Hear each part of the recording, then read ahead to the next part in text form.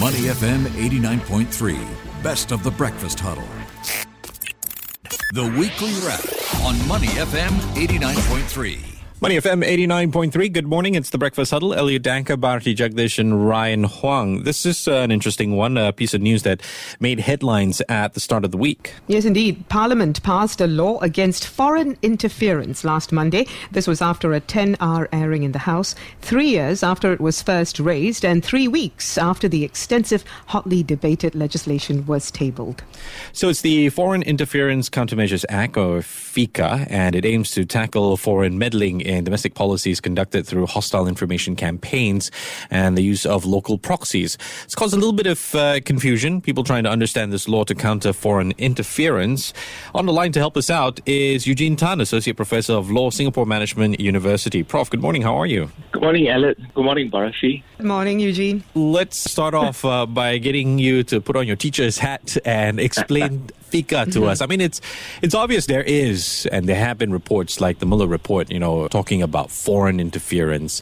But what can you tell us to help us understand this? Well, I think foreign interference is a real threat, not just to Singapore, but to many countries. And so I think the need for countries to have the tools, the countermeasures, as they call it in FICA, to be able to deal with this very real threat, it's not really in doubt. I think the question really resides in how do we go about doing so?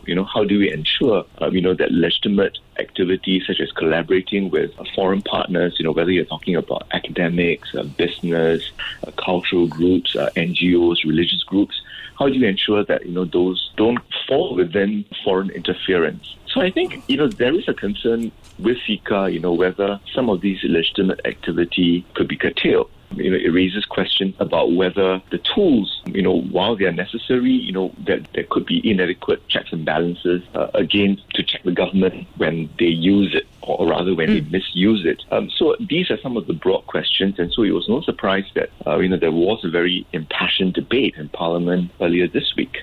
You yourself have been previously quoted as saying that it is potentially the most powerful law because of the extensive range of powers that it gives authorities. Definitions are an issue here. For instance, people are saying in the public interest is too broadly defined in the law. Foreign principle is too broadly defined as well. So the question really is, while the Ministry of Home Affairs has come out to reassure academics and rights activists that a lot of the examples they have raised won't come under the law, why aren't those reassurances working? Bharati, I think in the end, there is always the view that, assurance in Parliament, while important, don't go far enough. That it will be important if these assurances somewhat law. And I think when you look at the perspectives of some of these advocates, we cannot where they're coming from, right? Because when you have sort of fairly broad scoping of the provisions, which are in a way necessary because if law enforcement, you want to have, do not want to be caught by very narrow definitions, right? You want to have the scope to be able to move, and particularly because, foreign interference can take many different forms. So I think one is, of course, the concern that, these assurances are not hard-coded in law. And, the other concern really is, well, we could trust the present government, but there is no guarantee that government in future could abuse, these very significant powers, that FICA provides. And we must remember, FICA doesn't operate in isolation. Certainly the authorities can use FICA, in conjunction with the other traditional legislation, such as the Internal Security Act, to deal with this interference and all. So it's when you put all these different significant powers, the lack arguably of judicial oversight, as well as, the sort of broad range of activities that FICA could potentially cover. That's why I regard it as, arguably, the most powerful law, that we have on our statute books. Yeah, Prof, it's almost like a Drug Enforcement Act where you can use the Presumption Act in tandem. We've got the Criminal Law Temporary Provisions Act, Internal Security Act. Just to dial it back a little bit, I am curious, what is the statutory test of public interest? Because that does pose, and the lack of, does pose a potential Part 3 direction by any minister. And, that in turn leads to a bigger problem. Yeah, So, Elliot, Part 3 direction essentially is a direction, that the authorities, for example, could issue to a technology, a social media platform, right? So this Part 3 directions essentially deal with hostile information campaigns, right, which has become a very popular mode of foreign interference. You try to create a series of disinformation. You try to work up society, before you sort of drop the bomb, if I can put it that way. And so the FICA does provide a definition of the public. And I think, again, the concern is that it is broadly scoped. But actually, when you look closer at the definition of public interest in FICA, many of the definitions, whether that ranges from threats to national security or whether it affects relations between groups of people in Singapore, many of these definitions are not new. They actually come from very different sources of legislation, including the Constitution. But I think the concern really is when you put all these different definitions put from different legislation together, some people take the view that results in a very broad scoping, right? Perhaps potentially enabling the government to overreach, such that legitimate activity could be curtailed. So I think that's certainly one concern. Considering we've been talking a lot about the broadness of all these definitions, Minister Shanmugam actually noted that equivalent laws in other countries like Australia and the US have even broader definitions. Your perspective on this, how do you reconcile their society's acceptance of definitions, such definitions, with the reactions of rights activists and academics in Singapore? That's an excellent question, Bharati. I think each society has very different comfort level. I would say that, while Mr. Shanmugam is not wrong to say that, other countries' legislation, such as Australia, Foreign Interference Transparency Act, Transparency Scheme Act, while it does have broader provisions, for example, with regards to disclosures, FICA is unique. It is also very extensive, simply because it also provides for tools against hostile information campaigns. Right, so when you put all these different tools together, whereas the other foreign legislation, whether you're looking at US or India, they may, for example, deal with the disinformation campaigns during election, right? The Australian provision law just deals with disclosures to promote transparency.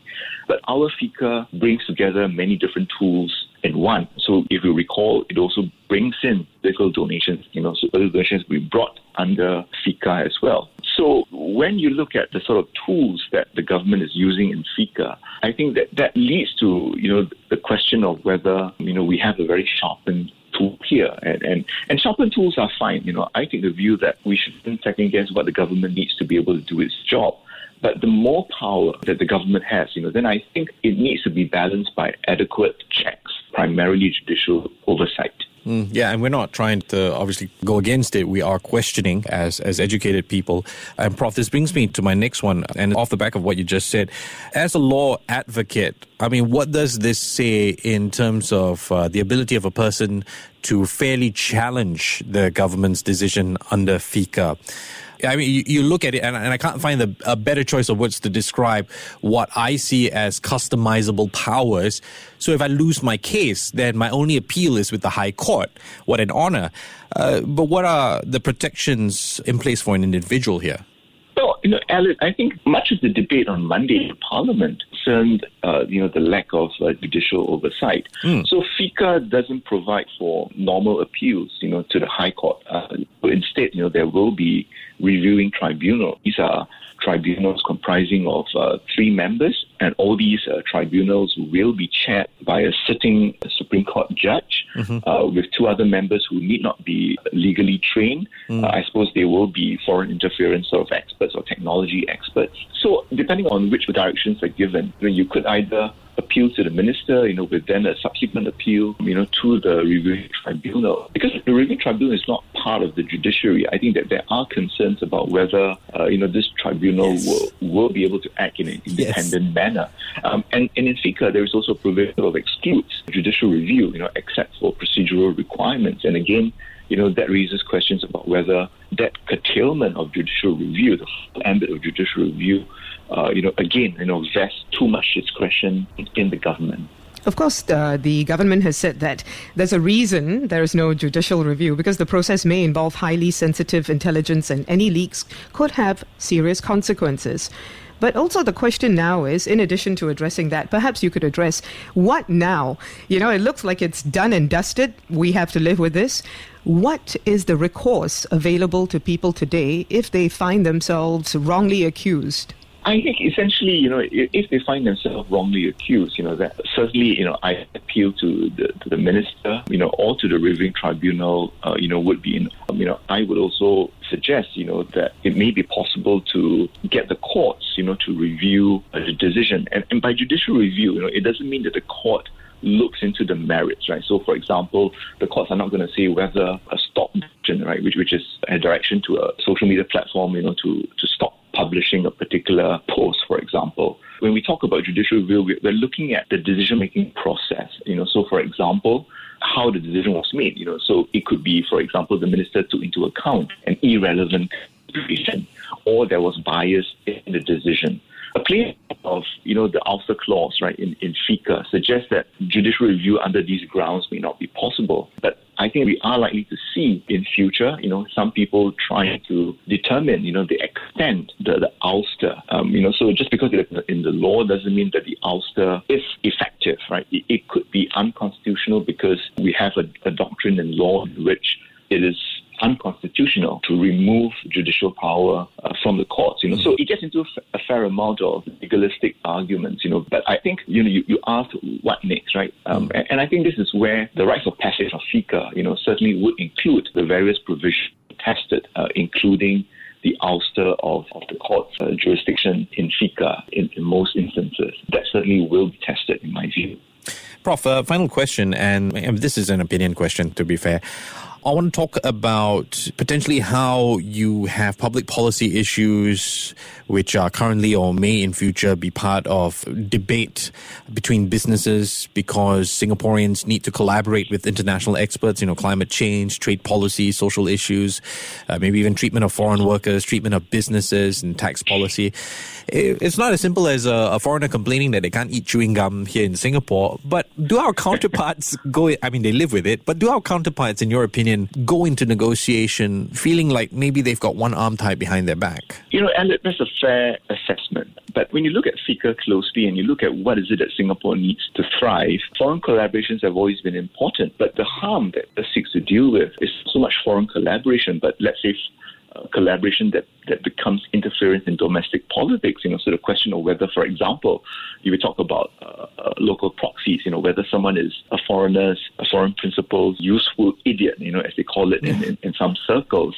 So I think in the end, it is important for companies to be vigilant, right? Because they have to bear in mind the operational risk that FICA could present. And so seek to deal with this particular risk. And I think so long, as they are mindful that they are not doing the agenda of a foreign principle, the fact that they remain accountable, they keep track of their discussions and negotiations, and ensure that whatever they do, would be something that they would have done on their own, and that they are not being paid or incentivized to act in a manner that is detrimental to the public interest.